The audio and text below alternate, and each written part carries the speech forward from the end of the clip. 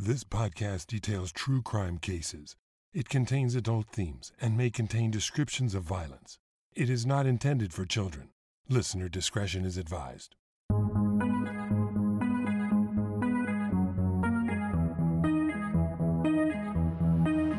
Thank you for joining me for today's episode of Once Upon a Crime. This month I'm detailing crimes that took place over the holidays. On this episode, I'll share a case of multiple murder that began with a violence-fueled spree on New Year's Day, 2006. For many people around the world, ringing in the new year brings with it the promise of new hope, a fresh start, and renewed possibilities. But each year of Ricky Gray's short life brought only violence, brutality, and death. By the time he was 39 years old, he found himself strapped to a gurney in a Virginia execution chamber waiting for the sweet release of death after being convicted of a series of horrific murders 10 years earlier. But even a supposedly painless state-sponsored death brought Gray no relief. Instead, it's alleged that he died a slow, torturous death, ending in excruciating pain. And some said it was no less than he deserved. This is a story you won't soon forget. This is the case of the Richmond, Virginia New Year's murder spree.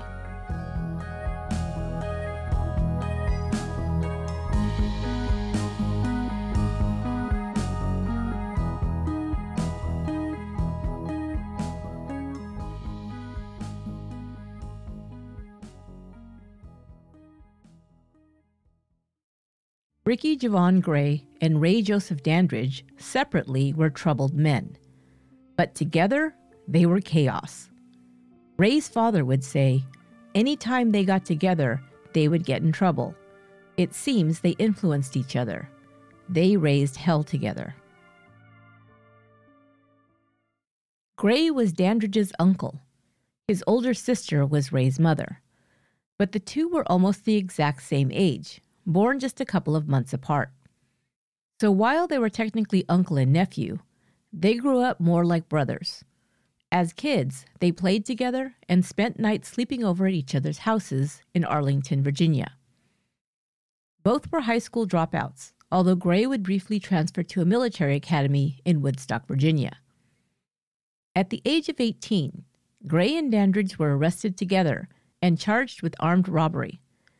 They had committed a series of holdups, targeting college students, stealing small amounts of cash, laptops, and backpacks. Dandridge was convicted of robbery with the use of a handgun and sentenced to 11 years in prison. Gray was also convicted of robbery and sentenced to 4 years, but was released in 3. Gray's freedom was short-lived when he was arrested on drug charges in 2000 and pled guilty to conspiracy to distribute cocaine. In September 2000, he was sentenced to 10 years in prison. Once again, he caught a break when the prosecutor asked for a reduced sentence for the convicted felon, citing, quote, substantial assistance to prosecutors. I can only guess that he provided information to help bring charges against higher-level drug dealers, although this is not specifically stated in the record. He was released in January 2005, after serving just half of his original 10-year sentence. While in prison, Gray began corresponding with a mother of 4 named Treva Terrell. Treva had served time in jail in Alexandria in 2002. While participating in a work release program as part of her sentence, she was sexually assaulted by a sheriff's deputy who ran the program. She would later testify in court against the officer. Upon her release from jail, Treva moved to be closer to her family in Pittsburgh, Pennsylvania. When Ricky Gray was released in January 2005, he also moved to Pittsburgh. Treva helped him get on his feet by recommending him for a job at a telemarketing company where she worked. Gray also enrolled in electrician's school. Just months after his release, Treva announced to her family that she and Gray had married. Gray was 28 and Treva 35. Treva's mother rented the newly married couple a house that she owned. Things should have been looking up for Ricky Gray after his early release from prison, but he and his new bride fought and argued often. It appeared that the marriage was falling apart as quickly as it had come together. Gray's nephew and ride-or-die, Ray Dandridge, was released from prison in October 2005 after serving 10 years. He quickly reconnected with Gray. Dandridge's father, Ronald Wilson, tried to help his son transition from prison, giving him the opportunity to flip houses with him. Wilson would find and purchase rundown homes in Philadelphia, renovate them, and sell them for a profit. I was trying to get him started on the right track, Wilson said. Then they got together. Dandridge soon chose to follow his newly married uncle Ray to Pittsburgh. 10 days after Dandridge moved to Pittsburgh, Treva Terrell Gray's body was found. She had been beaten to death, and her body hastily buried in a gravel lot outside of town. Police considered her death suspicious, and her mother reported seeing large scratches on her husband's arms the day she disappeared. However, inexplicably, her death wouldn't be investigated as a homicide until Gray and Dandridge were suspected in 7 other murders.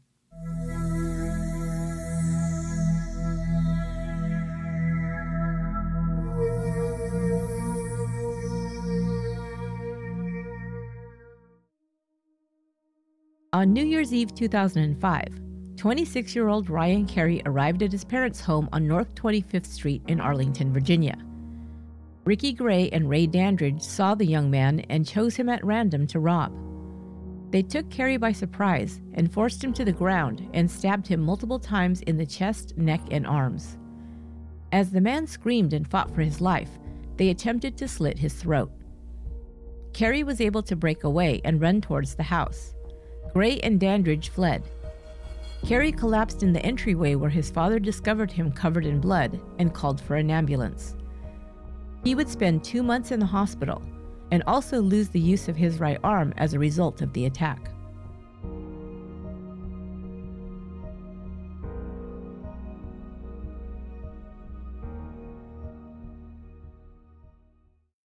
It's unknown why Gray and Dandridge, after Carey's attack, decided to travel 2 hours south to continue their violence-fueled robbery spree in Richmond, Virginia. But on January 1st, just hours after the ball dropped in Times Square, ringing in 2006, the duo drove into the Woodland Heights neighborhood, known as one of the safest and most peaceful places to live in Virginia. Driving down 31st Street, they noticed the open front door of one of the well-kept homes. Gray's current girlfriend, Ashley Baskerville, age 21, was driving the car when Gray directed her to pull over. The home that had caught their attention belonged to the Harvey family. 49-year-old Brian Harvey and his wife, 39-year-old Catherine, had been coming in and out of the house all morning preparing to host their annual New Year's Day party, and had left the door ajar while doing so. The Harveys were a well-known couple in Richmond. Brian Harvey worked as a computer technician for the Henrico County School District, but had played guitar and sang in several rock bands over the years. His latest band, House of Freaks, had recorded 2 albums and were a popular club band on the East Coast. Catherine owned a local business, a toy store called World of Mirth. Catherine's brother, Stephen Culp, was an actor who appeared in the television series Desperate Housewives and JAG, and movies including James and the Giant Peach and Captain America Winter Soldier. The Harveys had 2 children, Stella, age 9, and Ruby, age 4. Gray and Dandridge walked into the Harvey home and first came upon Brian Harvey. They ordered him to the ground and grabbed 4-year-old Ruby, who was nearby playing with the puzzle. At knife point, they directed Brian and his daughter into the kitchen. In the kitchen, Catherine was cutting up vegetables. Gray grabbed the knife she was using and told them all to, quote, behave. He said they were only going to rob them, and then they'd leave as long as the Harveys didn't give them any trouble. The couple complied, while at the same time trying to keep their frightened 4-year-old calm. The men forced the family into the basement, where they tied up Brian first, then his wife and daughter. As Gray remained in the basement to watch over the family, Dandridge went through the house to round up anything of value. While he was upstairs, Dandridge saw a woman and 2 children walking up to the Harveys' front door. He ran downstairs to report this to Gray, just as a knock was heard at the door. Catherine Harvey explained it was a neighbor bringing her 9-year-old daughter Stella home from a sleepover. The other little girl with the woman was Stella's friend. Gray untied Catherine and told her to get rid of the woman. He threatened the lives of Brian and Ruby if she tried anything to tip the woman off. Catherine went upstairs and answered the door. Before she could react, Stella ran past her. The other little girl attempted to follow Stella into the house, but Catherine stopped her. She told the neighbor that she wasn't feeling well to get her to leave quickly. Gray and Dandridge now tied up all 4 members of the Harvey family and taped Brian's mouth shut. They retreated to another part of the basement and discussed what to do. They decided to kill the family because, as they later explained, they had seen their faces and could identify them. Catherine, who was trying to comfort her distraught daughters, pleaded with the men to just take whatever they wanted and leave. Something set Gray off in that moment, and he pulled out the knife and sliced Catherine across the throat multiple times while her horrified family looked on.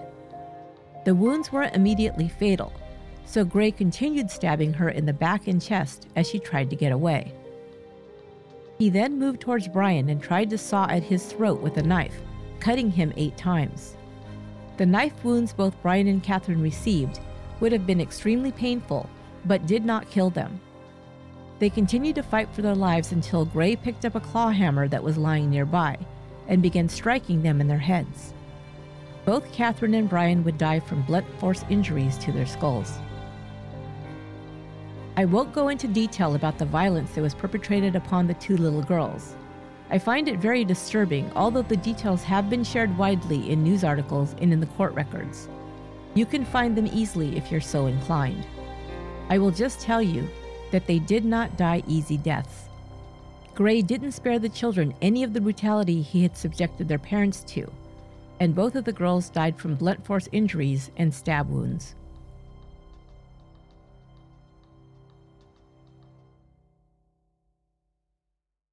Smoke inhalation and carbon monoxide poisoning also contributed to 4-year-old Ruby's death. Before leaving the house, Gray and Dandridge broke open some wine bottles, and Gray poured the alcohol over an easel found in the basement. He then lit it on fire before he and Dandridge left. The total haul from the robbery was the Harveys' wedding rings, a Christmas basket, a plate of cookies, and a laptop computer.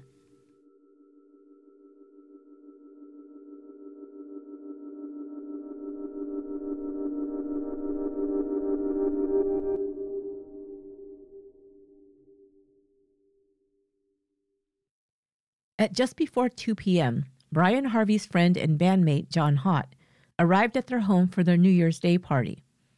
He noticed smoke coming from the house and ran next door to call 911. When the fire was extinguished, the Harvey family was found dead, bound and gagged in the basement. Firefighters alerted the police. The public was shocked and alarmed that such brutal and seemingly motiveless murders had taken place in their close-knit community. The Harveys were well-liked and without enemies. And who could perpetrate such violence on 2 innocent little girls? It was all too much to fathom. Residents of Woodland Heights, who'd rarely locked their doors before the murders, now installed more locks and added security systems as well. Anything that could help them sleep at night. Police had no suspects, and residents were terrified that the killer or killers could still be nearby and were a threat to their families. And indeed, the murderers had not gone far. Ricky Gray's girlfriend, Ashley Baskerville, had served as their getaway driver. Ashley had grown up just south of Richmond, Virginia, in Chesterfield County. She had also lived outside of the law as a youth. She had been in and out of juvenile detention facilities since the age of 12. Ashley had recently been released again and was now trying to make a fresh start in her life. She'd returned to South Richmond and was living with her mother and stepfather, Mary and Percival Tucker. She began attending church with her mother and joined a prison ministry group. Then Ashley met Ricky Gray. The promise of easy money, and perhaps excitement, must have drawn her to the ex-con, and she joined him and his cousin in committing robberies.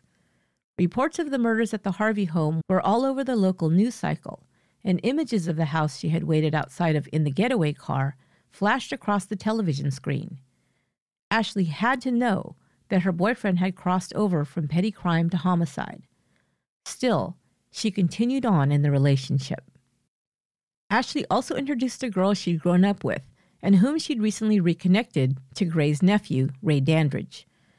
LaToya Pauley was also just 21 years old and lived with her mother in Chesterfield County when she was introduced to Dandridge. She liked the quiet young man who appeared to let his young uncle take the lead in most things. LaToya began a relationship with Ray. On New Year's Day, LaToya asked her mother, Lillian Pauley, who everyone called Miss Lily, if she could invite her friends to the house to hang out. LaToya was referring to her friend Ashley, Ashley's boyfriend Ricky Gray, and LaToya's new love interest, Ray Dandridge. Miss Lily told her daughter no in no uncertain terms. She was tired after having attended a New Year's Eve party at her brother's home the night before. She didn't want to have to entertain people, especially strangers, in her home on New Year's Day.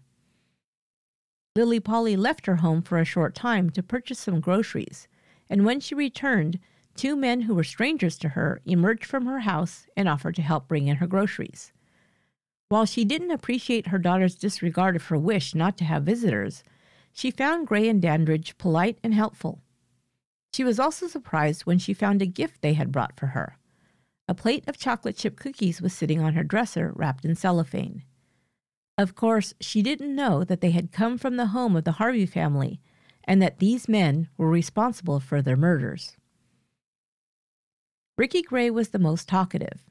He told Miss Lily that he went by the nickname Cooley, and that Ray was actually his nephew, even though they were both 28. Ray Dandridge was the more quiet and reserved of the pair, and he seemed to really care for her daughter. He called LaToya Boo and treated her respectfully, which Miss Lily appreciated. However, she didn't like Ricky's girlfriend, Ashley. Miss Lily was acquainted with Ashley Baskerville since she and LaToya had gone to school together. Ashley and her daughter weren't close friends, but they had known each other for many years. But in her opinion, her daughter's friend was a loudmouth and disrespectful.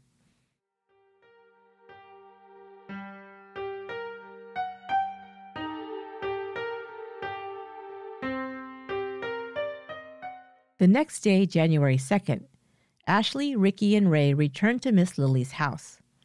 She was taking care of her 5-year-old grandson, and Ashley had come to pick up LaToya so they could have their hair done in town. To Miss Lily's dismay, Ricky and Ray stayed behind after the girls left for their appointment. Something about these two men set off Miss Lily's alarm bells, even though they appeared to be well-mannered. They showered attention on her grandson, calling him little man, but she didn't like them around the boy. She took her grandson into her bedroom and kept the door closed until LaToya returned. "Don't leave me with them," she whispered to her. LaToya told her mother that she and Ashley were going out with the guys that night. Miss Lily urged her to stay home, but LaToya said they were just going to dinner and would be back soon. When LaToya returned, she was alone. She told her mother that the men had driven around the neighborhood looking for a house to rob. They had asked LaToya if she knew anyone who had any money, and she told them that she didn't. Miss Lily told her daughter she didn't want the men in her house anymore, and she straight up banned Ashley from stepping foot into her home. But Miss Lily was too afraid to turn the men away when they simply walked into her house the next morning. Ashley, no longer allowed in the home, stayed outside in Gray's van. LaToya went out to the vehicle to talk to her. Ashley had a laptop open, and LaToya saw photos on the screen, a white family opening gifts on Christmas. She recognized the faces of the parents.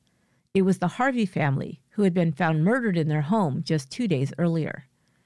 Ashley was deleting the photos from the laptop. LaToya realized immediately that the laptop must belong to the victims of that terrible crime. She went back inside and motioned her mother into the bedroom. LaToya whispered, "Mom, don't panic. You can't panic. I think they killed the Harvey people." Miss Lily's first reaction was to panic, but LaToya told her that their lives depended on them keeping it together, so as not to let Gray and Dandridge know what they suspected. The women were too afraid to call the police, fearing that if Gray and Dandridge found out, they would kill them. They decided to stay silent in hopes that the men would soon leave. In the meantime, they would try not to anger them in any way.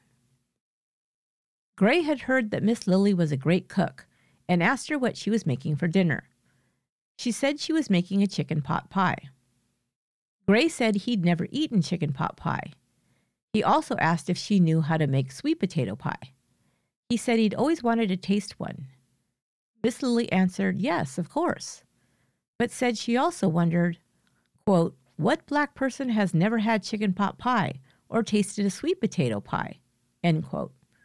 She found it odd. But now, wanting to stay on Gray's good side, she baked a sweet potato pie for him.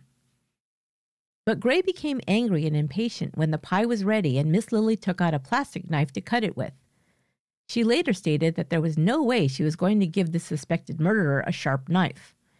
When Gray couldn't cut the pie easily, he snapped at Miss Lily, saying the knife was, quote, no good for cutting this pie. She handed him the pie still in the pan, telling Gray he could take the whole thing. The Pauley women also realized that several gifts the men had given them had probably come from the Harveys' house, or perhaps other robberies they'd committed. This included a video game they had given her grandson and a DVD player. But LaToya grew more nervous as the days ticked by, and Dandridge and Gray kept asking her about an income tax refund check she had foolishly let slip she was waiting for. She and her mother thought that it was possible that the only reason Gray and Dandridge hadn't killed them was because they had nothing for the men to steal. Miss Lily was on edge because she knew that she had over $1,000 in cash socked away in a dresser drawer. On January 3rd, Gray, Dandridge, and Ashley drove around the block and robbed an elderly couple in their home. Roy Mason was home with his wife when the two men barged in after knocking on the door to ask for directions. They pushed the 75-year-old man down on a couch and then gathered up a television set, DVD player, a computer, and $800 in cash. Mason had just cashed in his Social Security check that morning. Halfway through the robbery, Ashley Baskerville walked into the house and took a video game. Gray and Dandridge told Mason that they were going to tie him and his wife up before leaving. Mason thought he could reason with the robbers because they had been polite, saying yes, sir, and no, sir, when addressing him. Mason asked them to please not tie them up because his wife was very ill, and if she needed him, he wouldn't be able to help her. To his surprise, the men agreed and left the home without harming them.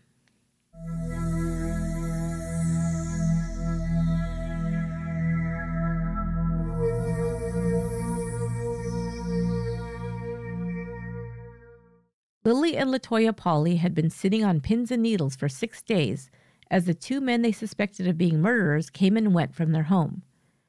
Finally, on January 6th, the men announced that they were leaving for Philadelphia. Ashley was going with them. They said they'd be back in a couple of weeks. They were more than a little relieved when the trio drove off in Ricky's van, but they were concerned about what the men were planning next. LaToya had heard them talking about robbing Ashley's mother and stepfather. Ashley didn't like her stepfather and had agreed to the plan.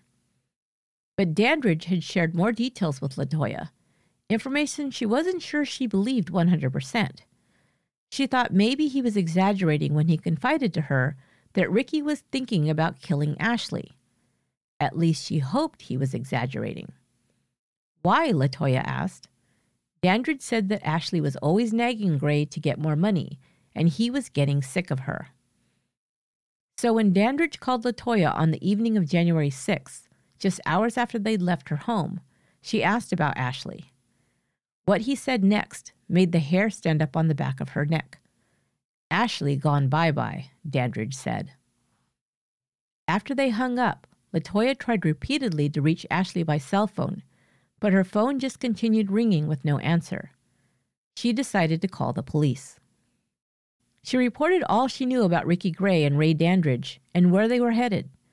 She said she was concerned for her friend Ashley Baskerville. LaToya agreed to let the police tap her cell phone. When Dandridge called her later that night, his call was recorded. Dandridge said that he and Gray had tied up the Baskerville family. "And what did you do?" LaToya asked. Dandridge answered, "Can't say that on the phone, boo." Officers rushed to the Baskerville home, which was just 5 minutes away from the Pauley house, but by the time they arrived, Ashley lay dead on a bedroom floor, a sock in her mouth and a plastic grocery bag tied tightly around her head and bound with duct tape, She had suffocated to death. Also found were Ashley's parents. 47-year-old Mary Baskerville Tucker had a gag in her mouth, and her eyes had been duct taped. She had been stabbed in the chest, but had died as a result of suffocation. Ashley's stepfather, 55-year-old Percy L. Tucker's autopsy would reveal that his head had been covered with plastic wrap after a sock had been stuffed inside his mouth and duct taped shut. He had also suffocated to death. The men had stolen Percy L's 1993 Chevy Blazer and were headed to Philadelphia. Speaking about her friend Ashley, LaToya Pauley said, quote, "She dug a hole for her family, and she fell in it right along with them." Investigators traced a phone number Dandridge had called LaToya from to a home in West Philadelphia. On the morning of January 7th, just 1 week after their murder spree began, Gray and Dandridge were taken into custody. Gray was found hiding in a basement behind a water heater. When officers attempted to arrest him, he refused to show one of his hands, punched one officer, assaulted a second officer, and attempted to take his gun. The officers exchanged blows with Gray until he was subdued and taken into custody. Miss Lilly and LaToya Pauley were taken to a motel in the city where they remained for their protection.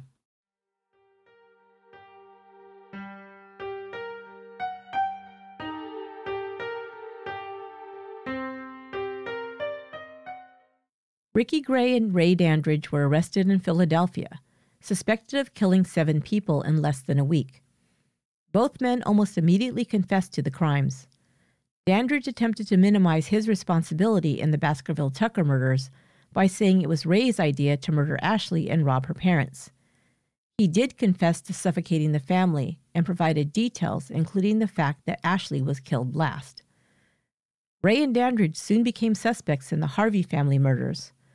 Catherine Harvey's unique wedding ring, one designed by her husband specifically for her, was found on Ashley's finger.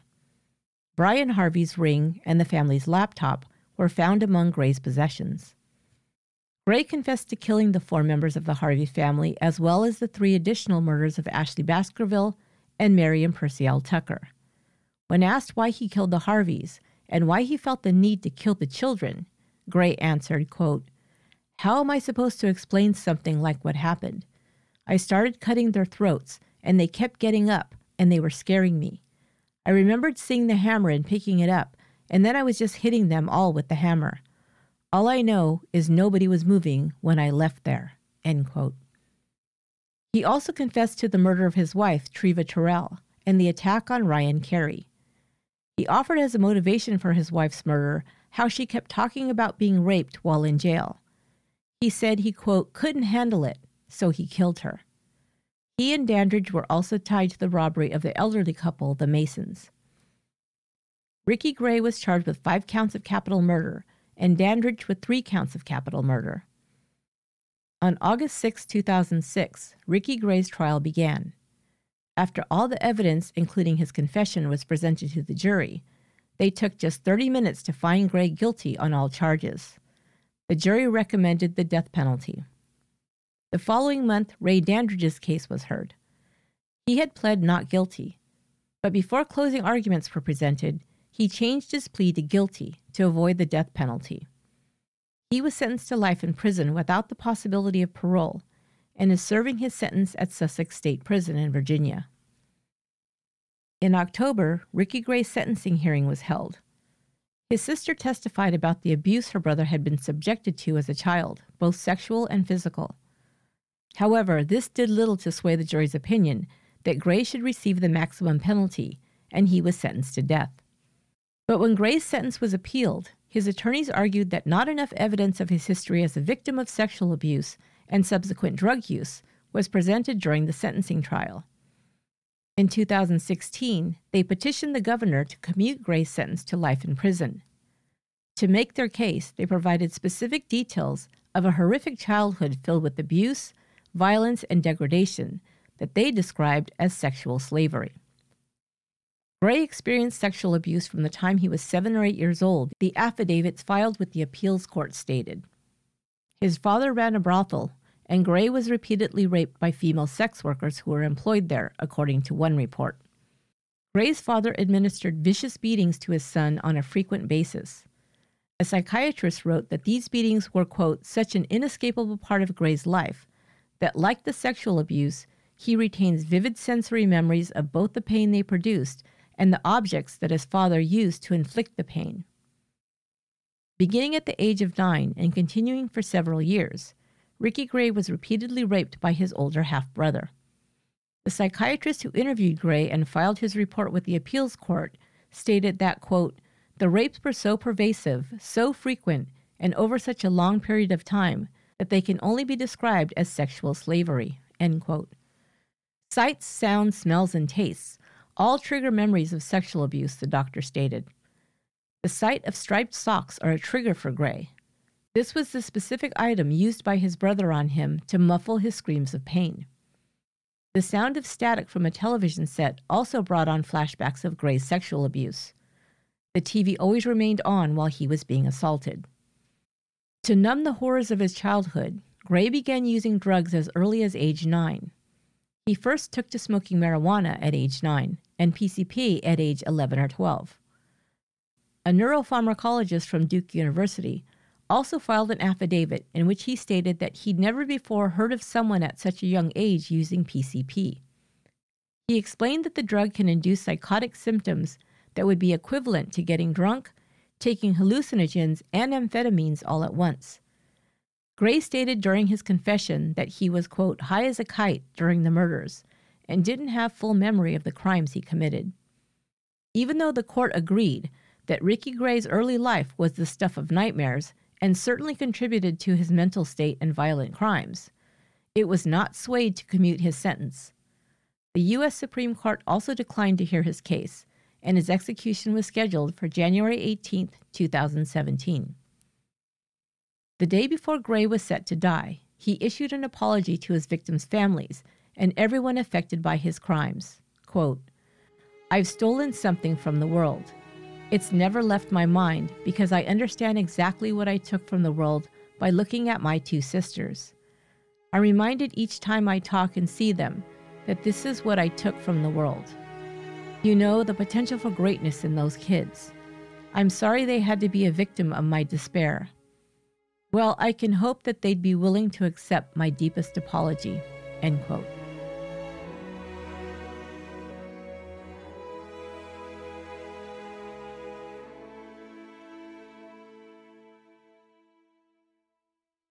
The following day, Ricky Gray was led into the death chamber at Greensville Correctional Center. He was to die by lethal injection. But according to his attorneys, something went very wrong after he was injected with the legal drug cocktail that is said to bring on a quick, painless death. Gray's execution took more than 30 minutes and was not conducted in front of witnesses as is the usual protocol. When the Virginia Department of Corrections was asked for an explanation by Gray's attorneys, they released a statement claiming that the delay was caused due to the difficulty of inserting the intravenous line. But Gray's attorneys disputed this claim, saying that his veins had been examined multiple times in the days leading up to his execution. Quote, he was a healthy 39-year-old man and did not have any medical condition or history, such as intravenous drug use, would indicate potential problems, the attorneys stated. One of Gray's attorneys, Elizabeth Pfeiffer, was a witness to the execution and said that she was unable to view her client as he was hidden behind a curtain for several minutes as the IV was being inserted.